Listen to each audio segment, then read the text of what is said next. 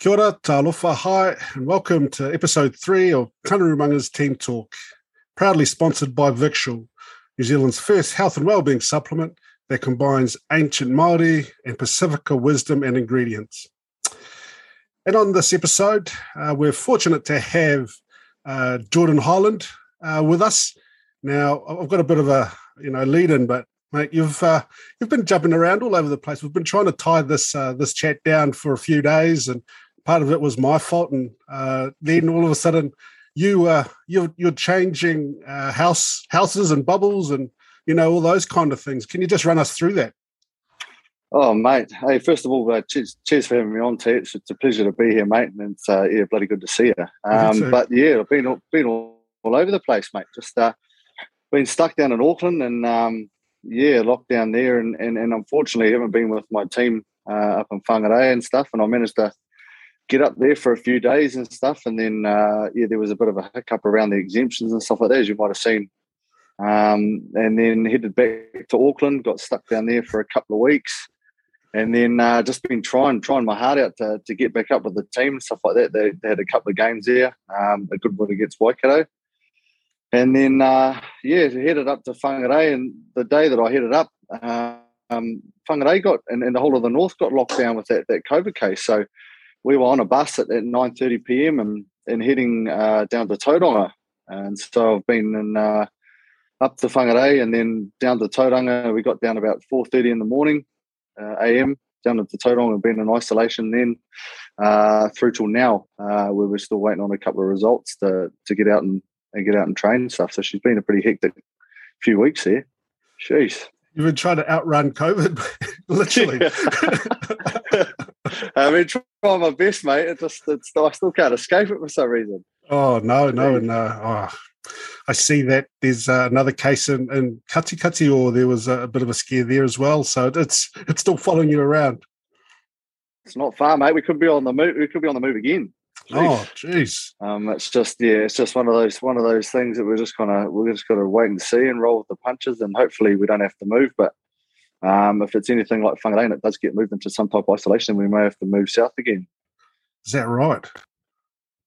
Yeah. So I mean, it's just what you got to expect, really. I think COVID's thrown out some punches and stuff that everyone's kind of been caught off guard with, and it's just rolling with them and hopefully making it all work.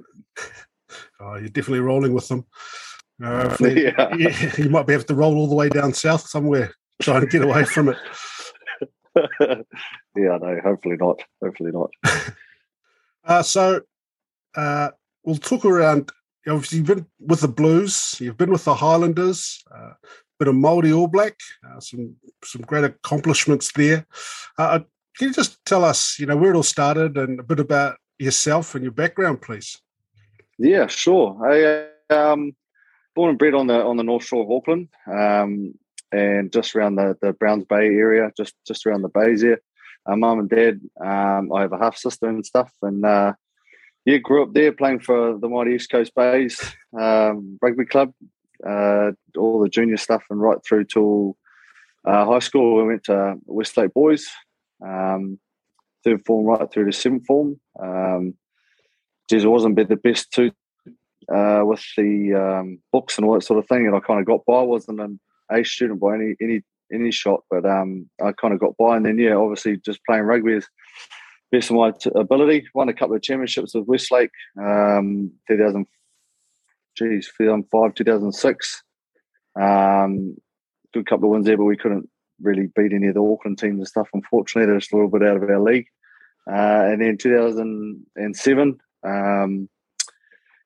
finished up school, and then just headed straight over to the Auckland comp. I didn't hang around any of the North Harbour Rugby Club stuff, and that after school, picked up a bit of an Auckland Academy stint there, and playing for Auckland Marist. Played through the first year was Colts, then rolled into the Prems and stuff like that, and then got a bit of a ITM wider contract with Canterbury a couple of years into the Auckland stuff. So I rolled down there, hoping to sink my teeth into a bit of provincial football. But unfortunately, had a few bad injuries in my younger day. rolling into the late teens, early 20s, bad fractures of ankles and ACLs, and which kept me out for 3 to 4 years kind of thing. So he had a bit of a rough stint there.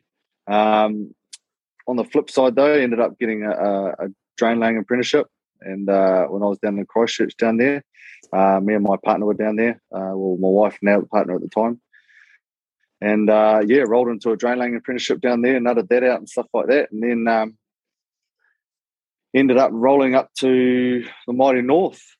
Got a bit of a look in with Tim Hurst, who was one of the trainers that I knew from down at the Canterbury Academy that I ended up kind of kicking around with.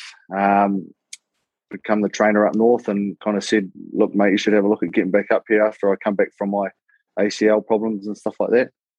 And then, the rest is really history. I ended up rolling up north and left my partner down in Christchurch, and we headed up, and I played a couple of years in the midfield up for the Tunnies, 12 to 13, which was a little bit of a move for me. I think I lost a bit of pace with my old ACL injuries and stuff like that, so headed to head midfield a little bit, and then just kept on going with the Northland rugby, and just ended up loving it, loving the environment. First 2 years were pretty rough. We had I think we lost 19 games out of 20 in the first 2 years that I was up there. So it was a rough year with the Northland, but I think it was just the environment and all the guys and stuff like that. They really kept pulling me back.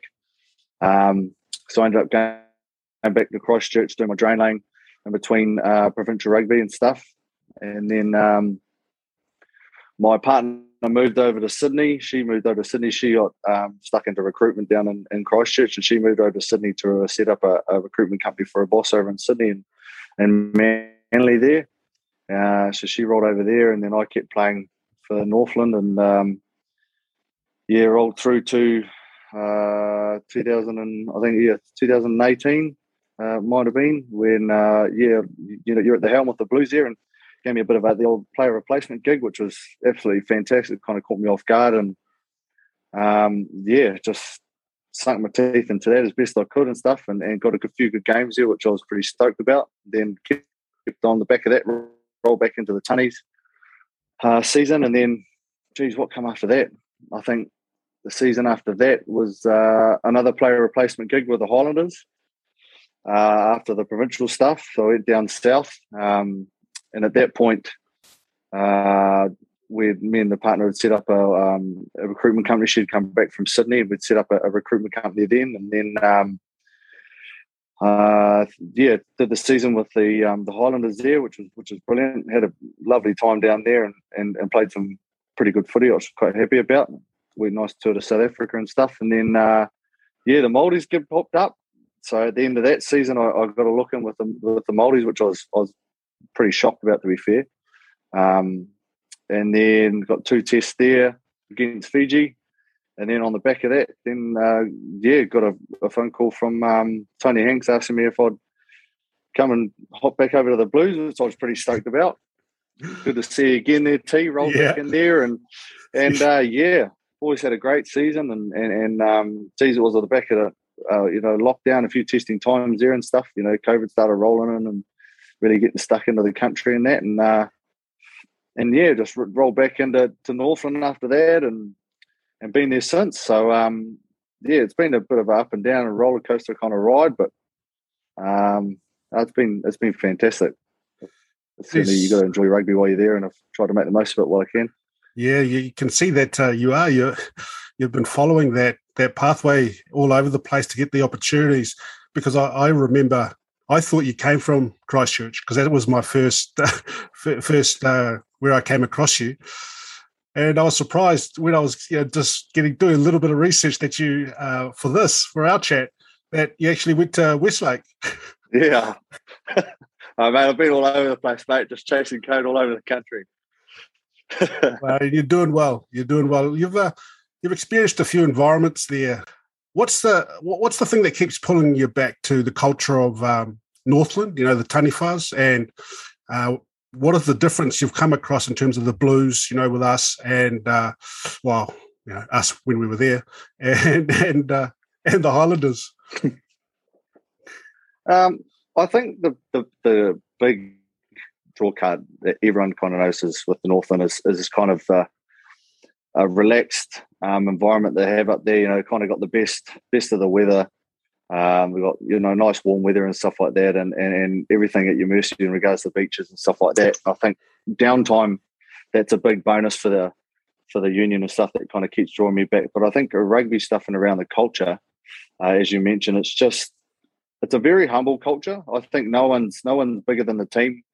No matter kind of where you come from or what background you have or who you've played for, in a nice possible way. You've played, the likes of Ranger and stuff. You played for the All Blacks. We've got guys from kind of all over the place and all depth of rugby, but they all seem to be on the same level, and no one's kind of bigger than the team. And it's just something about that environment. I don't know what it is exactly, but it just seems to it creates just such a good environment. There's a lot of humour, a lot of sarcasm, a lot of piss take. It's very, very heavy in that regard. But I think boys that come from outside, like myself, obviously to the area, kind of gauge just the feeling about it. The warmth and the sarcasm, but the relaxed state. Not all the time when you're training and all that sort of stuff, but it's just the moment that training finishes and stuff like that. The environment that's there is just very family feeling, very family orientated, very humbling, and I think it's just something that I've thoroughly enjoyed. I think coming from a background with down in Auckland where it's full noise and it's just all go, and you've got a lot of I know within my family and stuff. My father owns a business, and my in-laws and stuff own a business, and it's all go, very serious and stuff like that. And sometimes they just forget to switch off. And that's what I get up there is, the time that it's not business time, the switch off button is it's very good, and it just keeps drawing me back. Plus the lads are brilliant. All the guys up there are brilliant. They're all pretty stellar guys. So it keeps drawing you back for sure. That's when I noticed that you weren't up in Northland, is when you had a good win against Waikato, and all for the old fella Rene Ranger, and they did the haka at the end. And I was looking at I don't see Geordie. I wonder where Geordie is. I was stuck in Auckland, mate. I don't know whether to bloody be celebrating and jumping through the roof or bloody crying, or I just didn't really know. I wanted to be there so badly, and I think the fact that I potentially got comms that I might have been up there that day, and then they come through in the morning that I wasn't allowed to go across the border, kind of thing. That something had happened, and geez, it was just a kind of emotional bloody roller coaster that day. I was so chuffed, and I was so stoked for Rooster to get his hundy and stuff, and for the boys to get such a good win. But at the same time, I was so emotional I couldn't be there. So it was a weird one. But on the back of that, with the question in regards to the environment and stuff like that, it is, because you keep going draw back to that culture and stuff like that, we are very tight and stuff like that. And I think there's a big difference between that environment too and the Super Rugby environment too.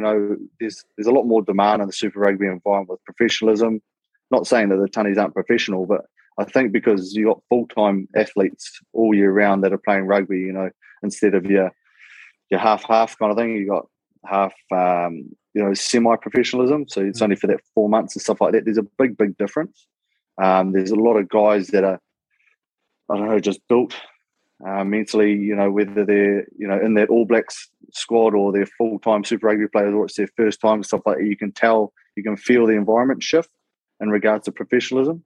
And it's a big, big thing. It's quite, it can be quite daunting at first when you do get into that environment. But at the same time, if there's, with the Blues and with the Highlanders, because you have guys there from all different stages in their rugby career and stuff like that, and then you've got, your older guys and stuff like that, it becomes something that you have to, in order to survive, you kind of have to be able to shift from being in that semi-professional to that professional environment very quickly, mindset-wise, if you know what I mean. So, but yeah, it's a big shift. Mentally, the amount of detail, with the amount of I suppose bookwork and stuff like that you have to do. Like your homework doesn't stop when you go from being at training and stuff like that. When you go home, you still have to be doing your homework. You have to be doing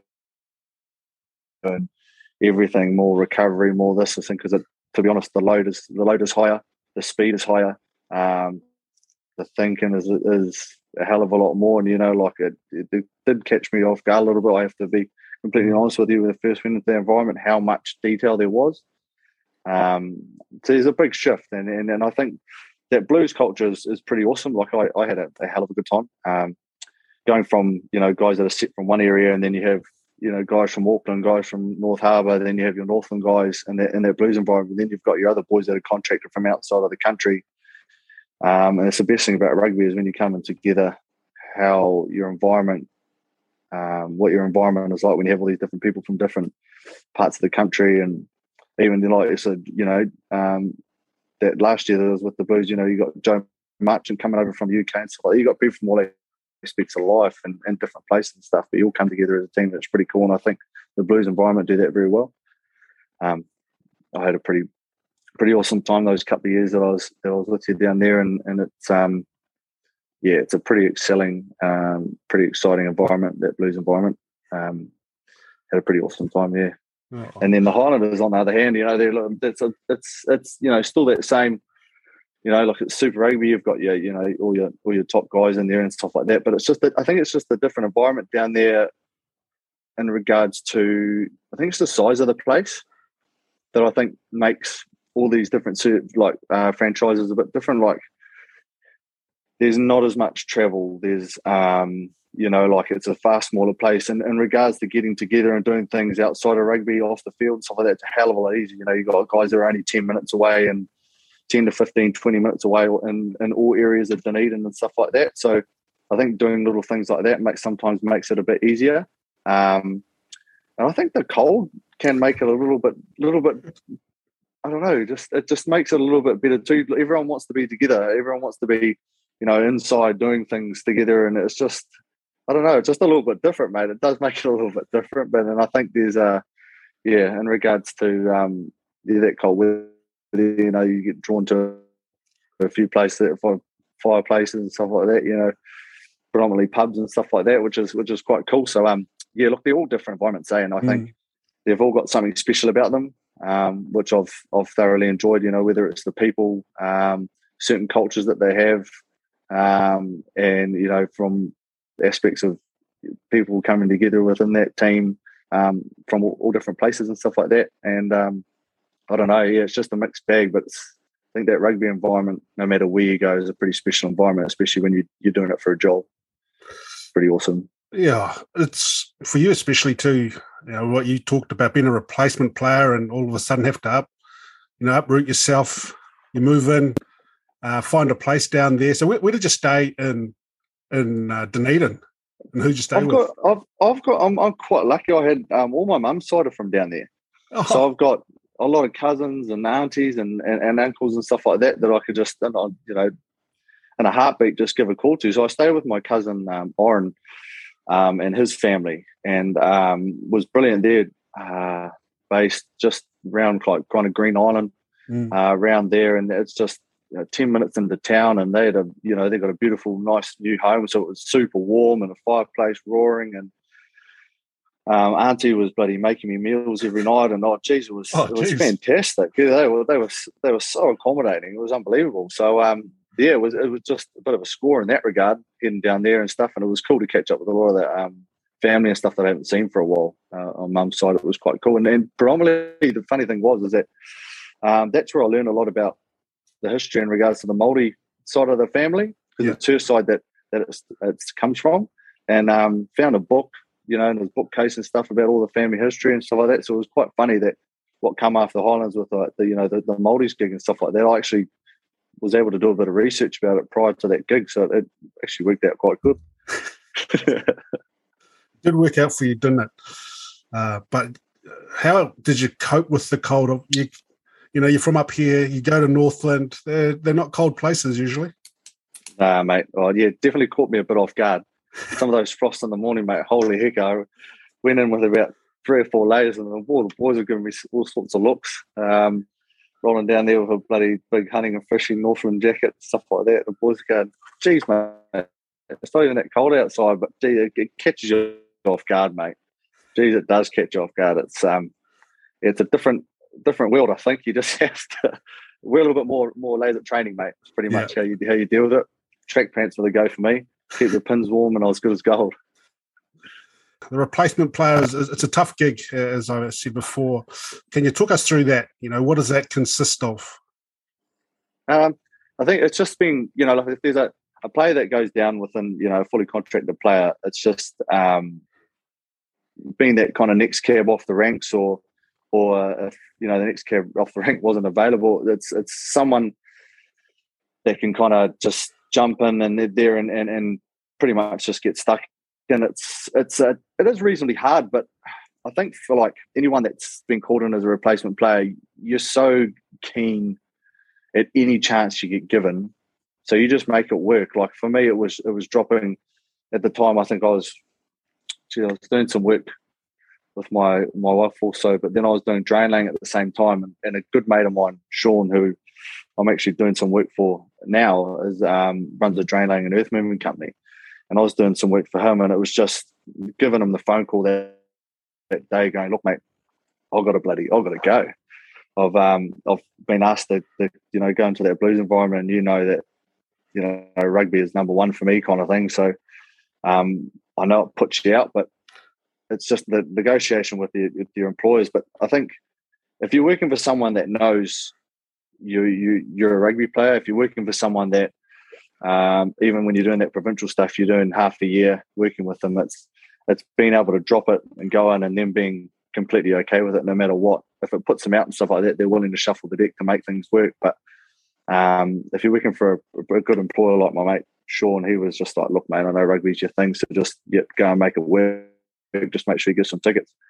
So yeah, I think it's just being willing to adapt with those player replacements. Like, you don't know if it's for a week, you don't know if it's for 8 weeks, you don't know if it's for the rest of the season. Like, you get given a bit of communication, obviously governed by the injury of the player that's been put out, but you just have to be willing to try to go in there and put your best foot forward and try and make a statement, or try and do something just to really push your case in regards to actually getting yourself a spot. You're not there to just kind of make up the numbers, really. And my point of view is that player replacement, you want to go, and it's just like being given your first shot or your first Super Rugby contract. You kind of want to go on and make a difference and just try and adapt to the environment and get yourself most comfortable as soon as possible.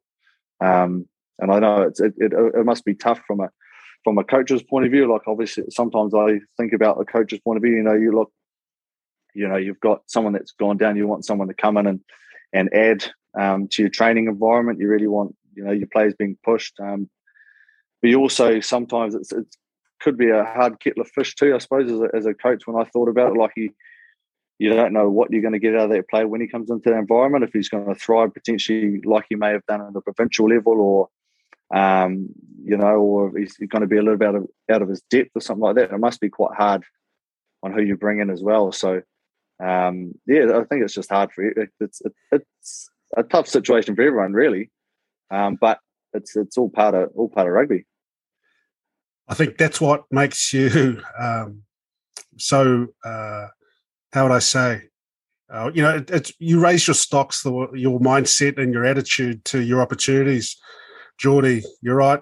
It is tough. As coaches, you do a lot of homework because, as you said, you want them to come in and add value straight away. The first thing, you want them to be fit, because they haven't done all the hard work before. You want to make sure they're in good condition, and you obviously do that.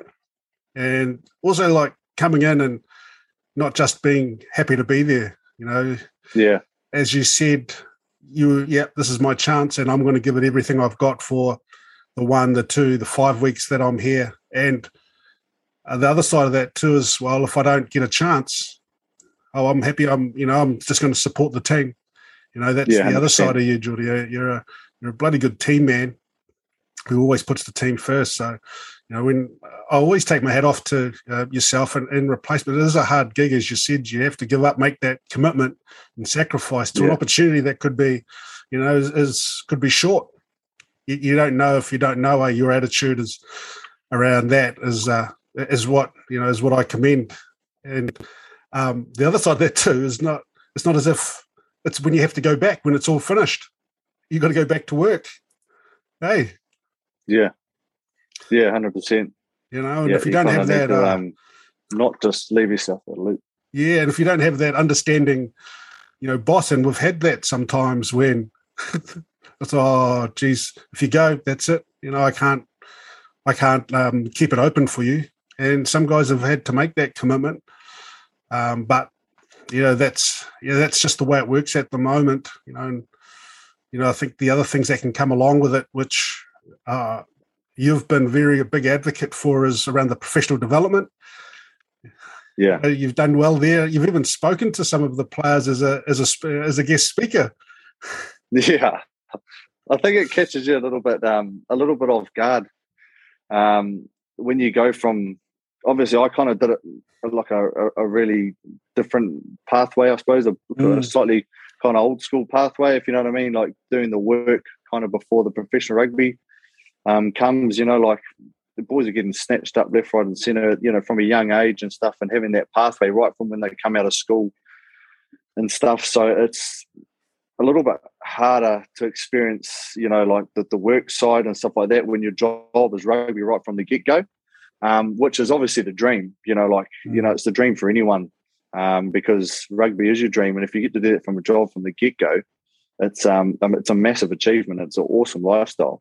But I think from seeing what goes into a day-to-day life with, a trade or, in the working world, and then coming from that into a professional rugby environment to see what's involved in that. Obviously, there's a hell of a lot of work, a lot of physical strain, a lot of mental strain. I think there's a hell of a lot more mental side in regards to, everything that goes into a professional rugby player than people actually think. It's a hard job. It's a really hard job. But there is a lot of downtime. I felt with that, your regeneration days and recovery days and stuff like that. You could be just doing that little bit extra towards your professional career and your life outside of rugby kind of thing when it finishes. And just so I think with the couple of talks that I did with the boys, it was just making sure that you're making use of that time that you did have. Making sure that, number one, your body's right, because, if your body and mind ain't right in rugby, then it does make it very, very hard, because your body's a temple, your body's your money maker kind of thing. So there's nothing that out, but also just putting a bit of thought into your time was what I was the biggest advocate for, from going from that trade world into professional rugby. And it's just, I kind of felt there were there's a few boys out there that just don't make use of that time enough, and that was just a big driver that I did the first couple of times I had to talk to the lads, and they responded bloody well, I think, especially for the boys that have gone rugby's all they've known, if you know what I mean, in regards to work. So it's a tough one. It's pretty cool at the same time, because there is a lot of good stuff out of professional athlete that can be transferred into a business person, or someone out in the workforce. A lot of huge attributes that a professional sport can add, that you gain from professional sport, or what a professional athlete has naturally in their toolbox. Obviously, to become a professional athlete, it can be transferred into to business and work and all that sort of stuff. It's pretty cool. So it's just been been a big driver in that. I think it was something that I was keen on. Time management, Some of our young guys, they do manage their time poorly. Yeah. You say, it's just what they know. It's what they're used to. They haven't had to work in the pure sense, the 9 to 5. Yeah. And it'll have to come to a stage when they'll have to realise that you can't play the game all your life. And what am I going to do next? And it's better to start thinking about that at the time rather than when it's actually finished. Yeah, 100%. Now, You've started the business with your wife, Apex Recruitment. Yep, that's the one. How's that all going? How did it start? It's definitely the wife's career. Like, it's what she's very good at. It's what she started off down in Christchurch. I did my drain lane thing. So she got a good amount of experience with that down in Christchurch after the earthquakes and stuff like that. Obviously, a lot of work that was going on, a lot of repair work and stuff. So there's a lot of construction stuff going on. So that's the line of the work that our recruitment company's based in, and that's what Georgia's been doing the whole time. She went away to Sydney, as I mentioned, and started up a company for her boss over there. So she gained a lot of skills in regards to, setting up a business and running it, pretty much kind of getting it tracking all by herself. She got really thrown in the deep end there. So she gained a lot of skills from that. And it was the point where I was up playing for Northland and stuff, and she was kind of over the long distance thing. And she's like, look, I want to come home. So I said, beauty, what's the plan? What are we going to do work-wise, all that sort of thing. So she's just like, I'm thinking, recruitment, I'm quite happy doing it. And then it was just pretty much just an idea that I just said, look, just do your own. We should just do our own thing, There's a bit of a push that I suppose come from both of our parents owning their own company and kind of seeing how, once you develop it and once you get it running the way you want to, the bit of not so much freedom, but you just get a little bit of flexibility in regards to the lifestyle and, how you want to schedule your days in and stuff like that. If, something comes up, you can kind of duck away knowing that you're the boss and all that sort of thing. So a lot of that was a bit of a draw card. So I just said to her, look, come home. And that started in, 4 years ago. So 2017, I think. 2017 was, we started it up and we sold our house down in Christchurch, and all the little bit of money we made off that, we just went out and got the truck and got it sign rented, and we're looking for an office. So we jumped in just a bit of an office space of the old man's he had at the top of his plumbing company's bloody office. We just jumped in there, and then Georgia kind of just started ringing up all the old clients and stuff that she had down in Christchurch and seeing if any of them moved up to Auckland, and any contacts that they had in regards to construction, and friends that were project managers and site managers, a few of the old man's contacts, just anyone that we knew within the construction industry that we kind of just jumped at, saying, hey, do you need any labourers? Do you need any hammer hands? Do you need any carpenters? And it was just, it was kind of, we just went, to be fair, mate. Like, it was just gather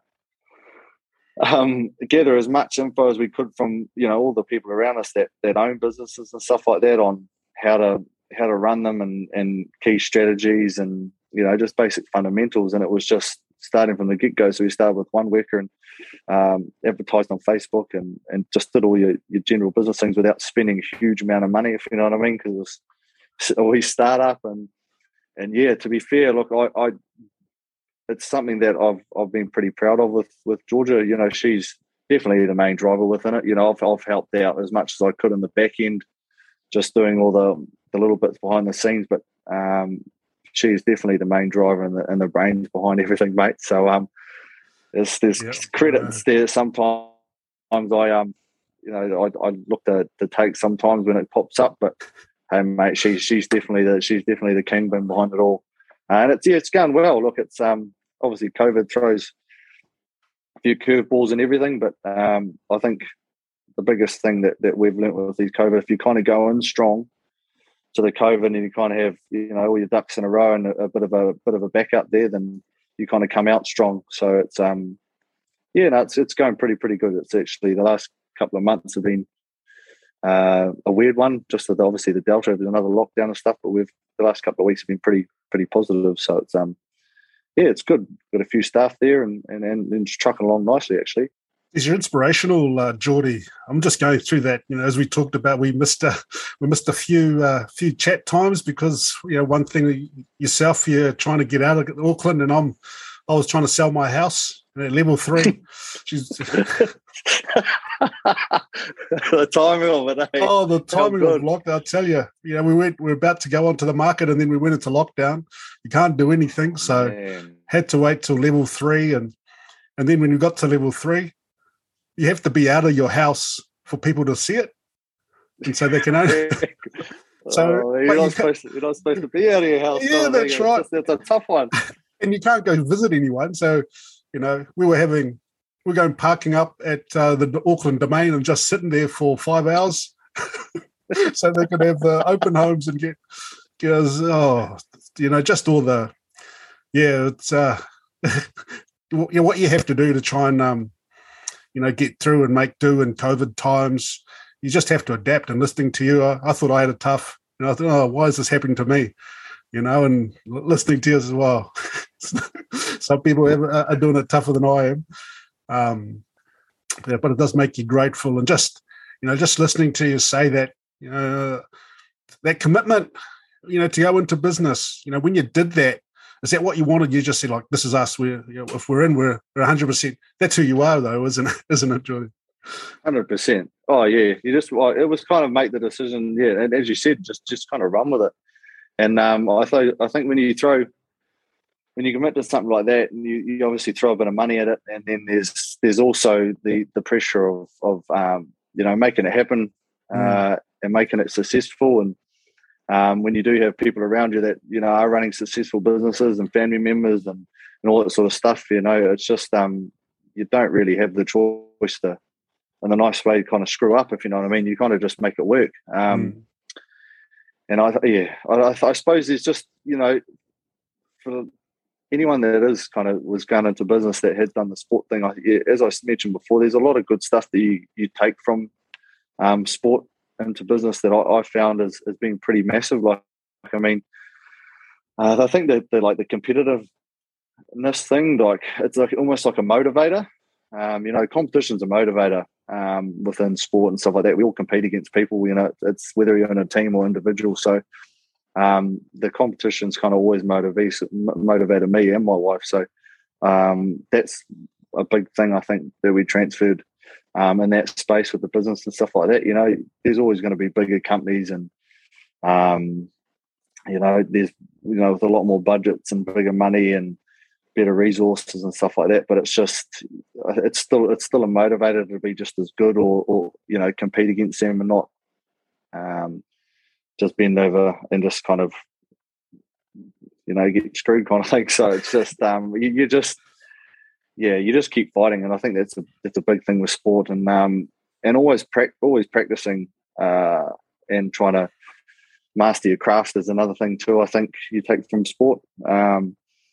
There's a lot of adaptation I think that you need to take from you know, in business and stuff like that, whether it's, you know, your things like your technology and all that sort of stuff. You're obviously going from, you know, pen and paper through to a computer. If you're like me and terrible on a computer and stuff like that, it's adapting to that, learning from, you know, catching a ball to bloody typing on a computer it was a pretty big hurdle for me. So you know, just learning to adapt and things like that. And I think that's one massive thing you get within rugby, as you'd know, mate. You know, there's a lot of situations, a lot of, you know, ways that games turn and stuff like that, where you've got to change your tactics or, you know, you have to change your way of thinking, especially when you come under pressure. And that's another thing that happens in business. So it's just being able to adapt and, you know, roll with the punches, just like this COVID thing, just like, you know, the house sale and all that, mate. It's just, you know, just making it work when you do adapt. And it's just not wanting to fail, mate. And none of us want to fail. So, you know, as you'd know, being a competitor and stuff like that, doing the sport thing, you know, you're out to win. So I think it's just the same in business. You still get injured in this business thing. I've just noticed that I've just developed RSI in one of my in my wrist. Holy heck! Trying to learn how to type. I'm sure that's what it is. Carpal tunnel, boy. Holy heck! And also having that that network of business people. You talked about your family. That must have helped heaps. You know, just someone to talk about and bounce ideas off. You talk around not failing. Yet so sometimes you've just got to go out there and walk and fail, and so you can learn from it. Oh, 100%, 100%. And I think, if you do fail, and I think that's probably the biggest thing within rugby, mate. It's just, you learn from it. You have a crack, you throw that pass, or you drop the pull on the foot and dribble in behind, and it's just things you do. You got to have a crack. You got to back yourself, mate. But as you see, if you fail, Jesus, the best way to learn, isn't it? You just don't do it again, or if you do it again, you do it differently, so it doesn't have the same result. It's just, I think it's just a massive key. I think, once again, that you could take from any aspect of life, is you got to be willing to give it a crack. So you started in Apex Recruitment in 2017. You were with the Blues 2018 and 2019, and I remember, on I think one of our afternoons off, you had to take off straight away because something happened at work. How was it trying to run a business as well as you're a professional rugby player? Yeah, it's a bit of a whirlwind. I think it's the time management, as you mentioned. I think is the biggest part of it. Is sticking to a schedule and being able to schedule properly. I think it's a huge thing. Like, obviously within the rugby side of it, especially that Super Rugby environment, it's very organised. It's very scheduled. All that sort of stuff's done for you. So I think the hardest thing was just with the curveballs and stuff, with like business things popping up and stuff like that. It's just being able to go, geez, look, I've got this and this scheduled in for the day. We've got training finishing here. I've got half an hour to have a shower, and then I need to boost off the work kind of thing. It's a bit of a scramble. But I think the biggest thing that I had, which was obviously a bonus, was the wife there pretty much running the helm while I was away at rugby and stuff like that, which was pretty awesome. So I think the support system that you build and stuff in those situations, especially when you've got other things going on besides the business and stuff like that, is your biggest key element to having the succession. I think is just your support crew. It's just like having a footy teammate, all your other players around you, and having your day one fans and stuff like that. It's just like having your support crews, everything. So I think if you can have someone and people to help you out in tough times and bounce ideas off and be able to delegate for you and all that thing, then you can make things happen. But yeah, mate, it was tough, especially as you mentioned that day when, geez, we had some silly bugger do something stupid on site and oh man, it was she was a big day out, pretty much shut the whole site down, and it was you start just seeing bloody dollar signs in your eyes go as soon as the site shuts down, and it's all because of your worker and stuff like that, just not really doing things that he should be doing, and it's just oh mate. But yeah, I think if you can communicate it and stuff like that, like I did that day with you coaches and stuff like that, which really helped me out. It's just just being able to quickly get out of there and sort it out, which we've got it all sorted, which was fantastic. But yeah, it's certainly not easy. But I think that the biggest part to making it work is the scheduling and just using your time wisely, I think. But also, I suppose you got to be willing to do it as well. Like, mate, you're pretty exhausted on the back end of a big day at training and stuff like that, and being able to mentally keep going and stuff like that with the work and stuff. But when it's your passion and it's your name on the underneath director on the company and stuff like that, and it's your kind of lifeline, then you just need to make it work, I suppose. You don't really have a choice. You can't really muck around in a nice possible way. You just got to make it work, mate. And it's definitely been a pretty awesome roller coaster.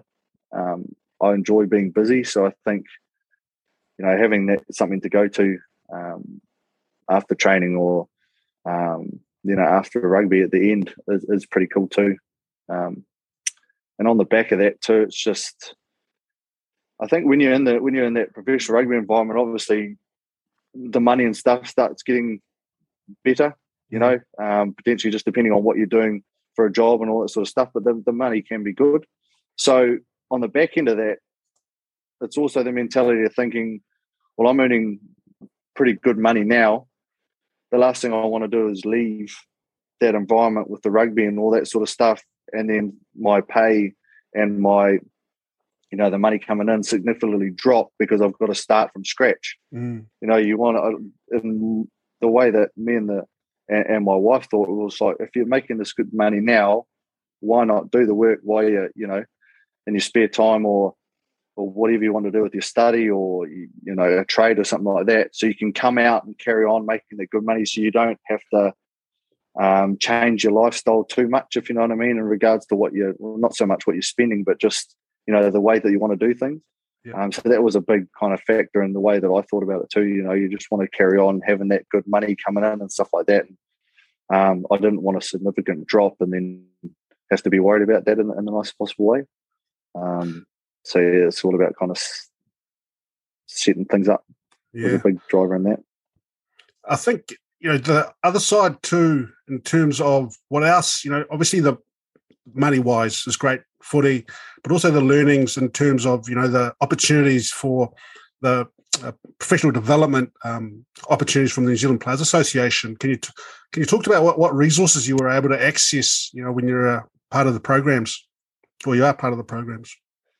So I think they do pretty well with those. Obviously, each team has the player development manager, which is someone that's kind of dedicated to and paid to be there to help the players out as much as they can in regards to developing their career outside of rugby, or get them thinking about putting their money in that they are earning in the right places to help them with life when they come out of rugby. And I think it's something that the NZRPA are doing pretty well. They seem to be front loading it quite heavily and putting people in places and making good strategies for these people to help players out. I think all the information's there and it's really, really good. Obviously, in regards to with the Blues and stuff like that, I think she's phenomenal at her job. She really kind of did everything she could to help the boys out, whether it was people coming in to give them a few key learnings out of their life stories and stuff like that, or if it's professionals within banking or real estate or anything like that that can lend a hand or talk to or help the boys out with their money or careers. But it's also, I think the buy-in from the players has to be there at the same time too. So it's a two-way street. So you can get given all the information, just like leading the horse to water, but it's just willing to be able to soak it in and use those opportunities wisely. And there's a lot of opportunity to meet some pretty successful people around that rugby, around what the PDMs say, using those times for your promotional stuff that you have to do for sponsors and using all that stuff wisely. PDMs will say. So it's, you can do a lot of pretty good networking while you're playing rugby. As I said, with the professional people and those entrepreneurs and big businesses and stuff like that are sponsoring these teams that you do a lot of work for, and it's just getting a card or shaking the right hand and showing a bit of interest in what they do for their work and all that sort of stuff that can help you on the back end of your rugby and stuff like that, which even I've myself with my business have dialed into even the short time that I was, within that environment, to get contacts and targets and work and stuff like that. So I think it's just understanding that all of those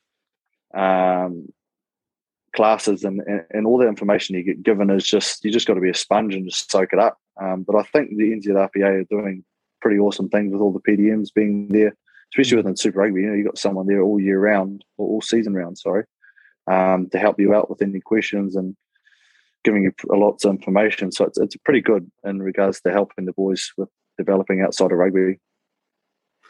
How are you coping with COVID now? Obviously, I've talked to a couple of people that do online business. So online's okay. We're an online business as well. So, we're still able to function. Yet, you guys, you're out there. You have to... when I was labouring, that's kind of what motivated me to become a rugby player, because I didn't like it. Mate, that's why you're bloody professional for so long. It's, it can be hard, mate. It's hard graft, and it's just I think obviously we couldn't do anything till level 3, and and then at that time too, it's trying to communicate to the guys and push the guys to get out to site too, because not only do they have like wage subsidy at that time, which potentially could be a drop in pay, but it's still money coming in. I suppose the risk of going out and getting COVID, or being in that environment where you could be exposed to it or spread it or something like that is scary at the same time too. So it was trying to get the guys motivated to get back out on site and get back out and earn more money than they would have been getting with the subsidy and all that sort of stuff too. So it's been pretty tough. I suppose the good thing that has helped is just that obviously your wage subsidies and stuff like that, and that resurgence money that was there to help businesses and stuff like that if you were down on percentage wise of turnover and stuff like that. But mate, yeah, I think it's just coming up with a plan as soon as you get to that point with the level 3 to get the ball rolling. It's just having a plan and that downtime in level 4 and stuff like that. So when you do get to hit the ground running, you can just really move and try and pull some of those losses back. We're lucky enough we're online a lot with our registrations, and you're quite paperless with all the the timesheets and all that sort of stuff. Was a big driver within Georgia wanted running her company. She wanted to be as paperless as possible because it does create it quite hard going from site to site, getting timesheets signed and all that sort of stuff. You can do everything digitally. It makes it a lot easier. But obviously we can't do anything to a level 3. So it's just making a plan, and then once we get to level 3, just trying to get as much work pumped out as we could. Jeez. Probably that's a good lead into, must be high pressure time too, and you couldn't obviously run it off. I see you bought a new bike or something, a stationary bike. I saw that. Yeah. So how do you cope with that, with the pressure of running your business, and so how do you look after your own health and well-being? I think the big support crew around you helps. Being able to talk about it to people was a big thing for me. I lean obviously on friends and family quite a bit in that regard. Mate, it was a bit of a tough one. I think the whole recent lockdown thing, especially with the not knowing if I was going for rugby too. It was really odd. It's just something I hadn't experienced before, to be fair. So, mate, I think the wife was probably a big part of what helped me up and down and stuff like that. I think exercise was a big thing mentally for me, which kind of kept me going. As you see, I bought that bike and stuff because I broke our other one. The pedal bloody blew off the side of that thing when I was trying to get the last reps, and so the exercise was a big thing for me. I think if I hadn't got outside and hadn't exercised, mate, I would have been all over the place. So that was something that I kind of really held on to in regards to help with the stress and all that sort of stuff. And the mental side of it was just, I think if I exhausted myself with the physical stuff, then I wouldn't be thinking too much, if you know what I mean, because that's the one big thing. You kind of have a lot of downtime. You have too much time in your hands. You overthink things and you make out things to be worse than they are. So I think, the exercise and being around family and stuff, that really helped. But I don't know. It's, mate, big curveball, as you know. It's a big curveball in parts there, mate. I don't really know what to think. But it's just keeping that little side of that light at the end of the tunnel, I think, is the biggest thing that can just keep you moving and getting around your support crew. Yeah, look, just listening to you today, overthinking, yes, I was part of that. Like you said, we had a lot of things going on just before lockdown, and you start to think, woe is me. And then you have to learn to adapt. You've shared.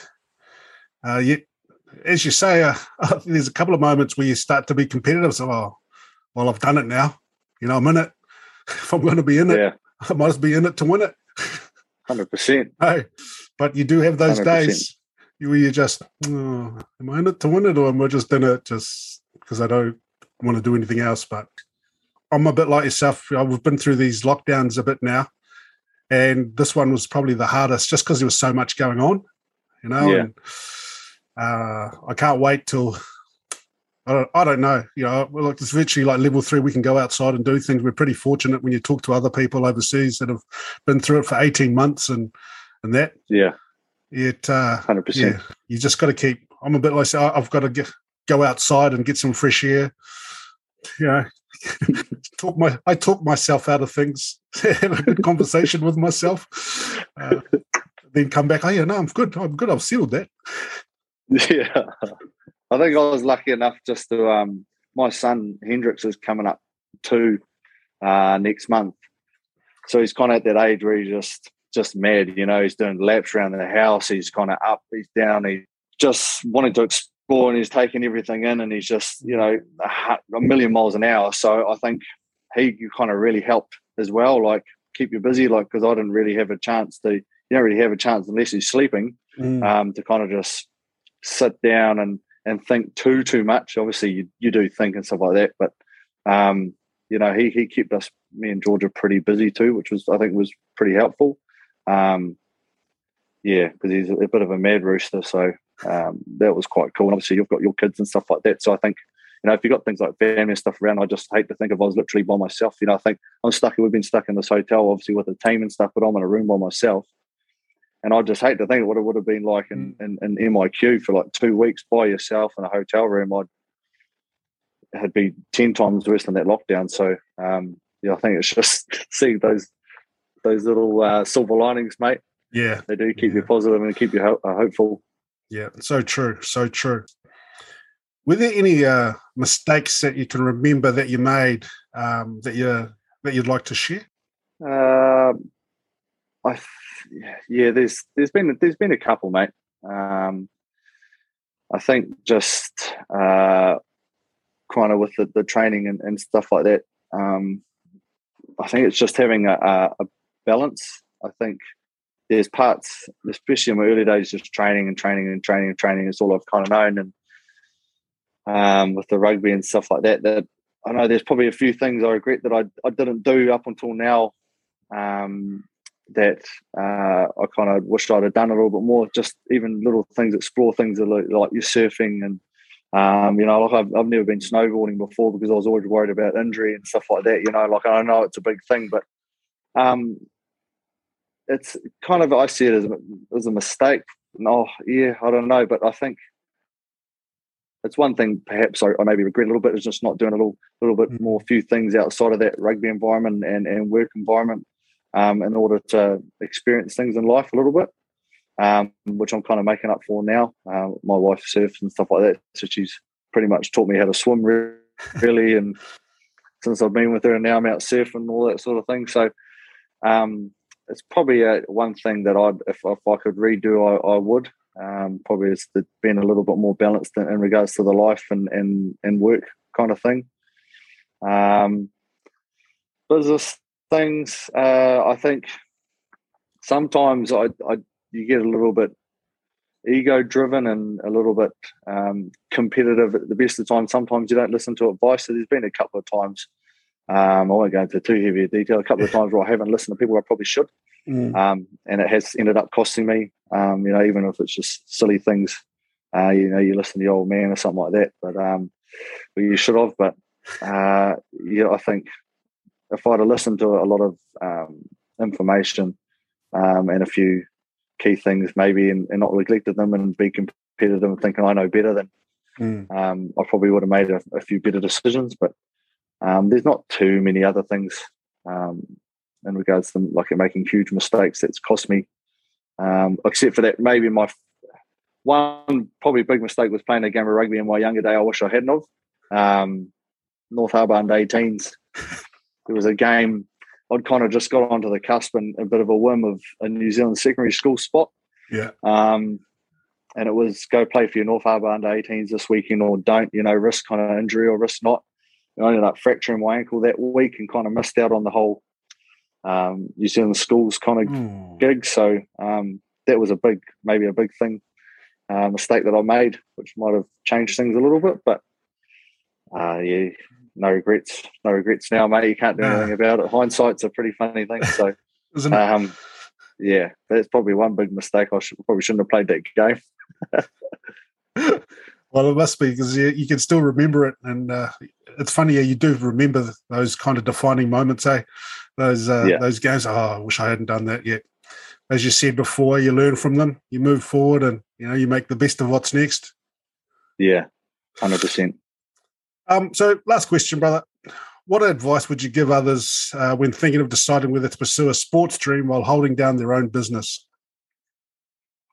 I'll be prepared to be busy. It's probably a big thing. But I think I'd say just go for it, mate. I think if you're passionate, if it's something you're passionate about, whether it's a sport or the certain type of business that you want to do, I'd think just do it. Just pull trigger on it. But your biggest thing, I think, is you got to make sure that, for me, it's a pretty massive thing. And I think for any sport and any successful business, you just got to make sure you got the right people around you when you do it. And then just probably don't try and do just everything by yourself. Like if you do have a support crew and you do have teammates around you that you can bounce off and are willing to help you and stuff, then I think you can accomplish anything. So I'd definitely say go for it. Be very open to adapting, open to learning things. Be a sponge, soak up any information you can to help, but definitely have good time management. But yeah, I think if you're going to do it, have a good support crew around you, and I think if you want to do it, just go out and pull trigger. Sounds like that network of people you've got have been a big help to you and Georgia. Obviously, has been a big help to the business, as I find with my wife. 100%. Doing everything. I'm good at making coffees at the moment, doing the washing, while on my place. Just do what I'm told, but yet I'm learning so much. It's been awesome. Yet I think you feel like a bit of a fish out of water, but that's a good thing, as you said. Yeah, that competitive nature starts to come forward, and you got to learn that. Tell everyone that you're the fish out of the water, so someone can help you, because someone might have to put you back in it. Yeah, 100%. But I think for like yourself, the competitive nature will get you through, mate. Even just at trainings and stuff like that, too, buddy. The blue stuff, when you're bloody strapping on the boots, you're getting out the back on, light young fellas up, mate. You want to back the clock. Jeez, that competitive nature comes through, and it's a pleasure to see. And I think it's a pleasure to see with anyone, and it will get you through, especially the business. Will get you through. Oh, appreciate that, Geordie. Hey, appreciate your time. Hopefully, you're not on the move again, and you've outrun COVID for now. But we wish you and the Tunnies and yourself all the best, and also your business with your lovely wife Georgia, and you've given me some real food for thought, and probably some inspiration to just keep going. I do get tough. It does get tough for me sometimes, So I really appreciate your time for that. You take care, brother. I appreciate it, mate. Thanks for having me on, and all the best with the new business venture and with the family and stuff, and obviously with the health sale too, mate. Bloody good on you. So keep pushing forward, and hey, you're always here for a chat, mate. It's awesome. Thank you very much. Cheers, Geordie. Cheers, T.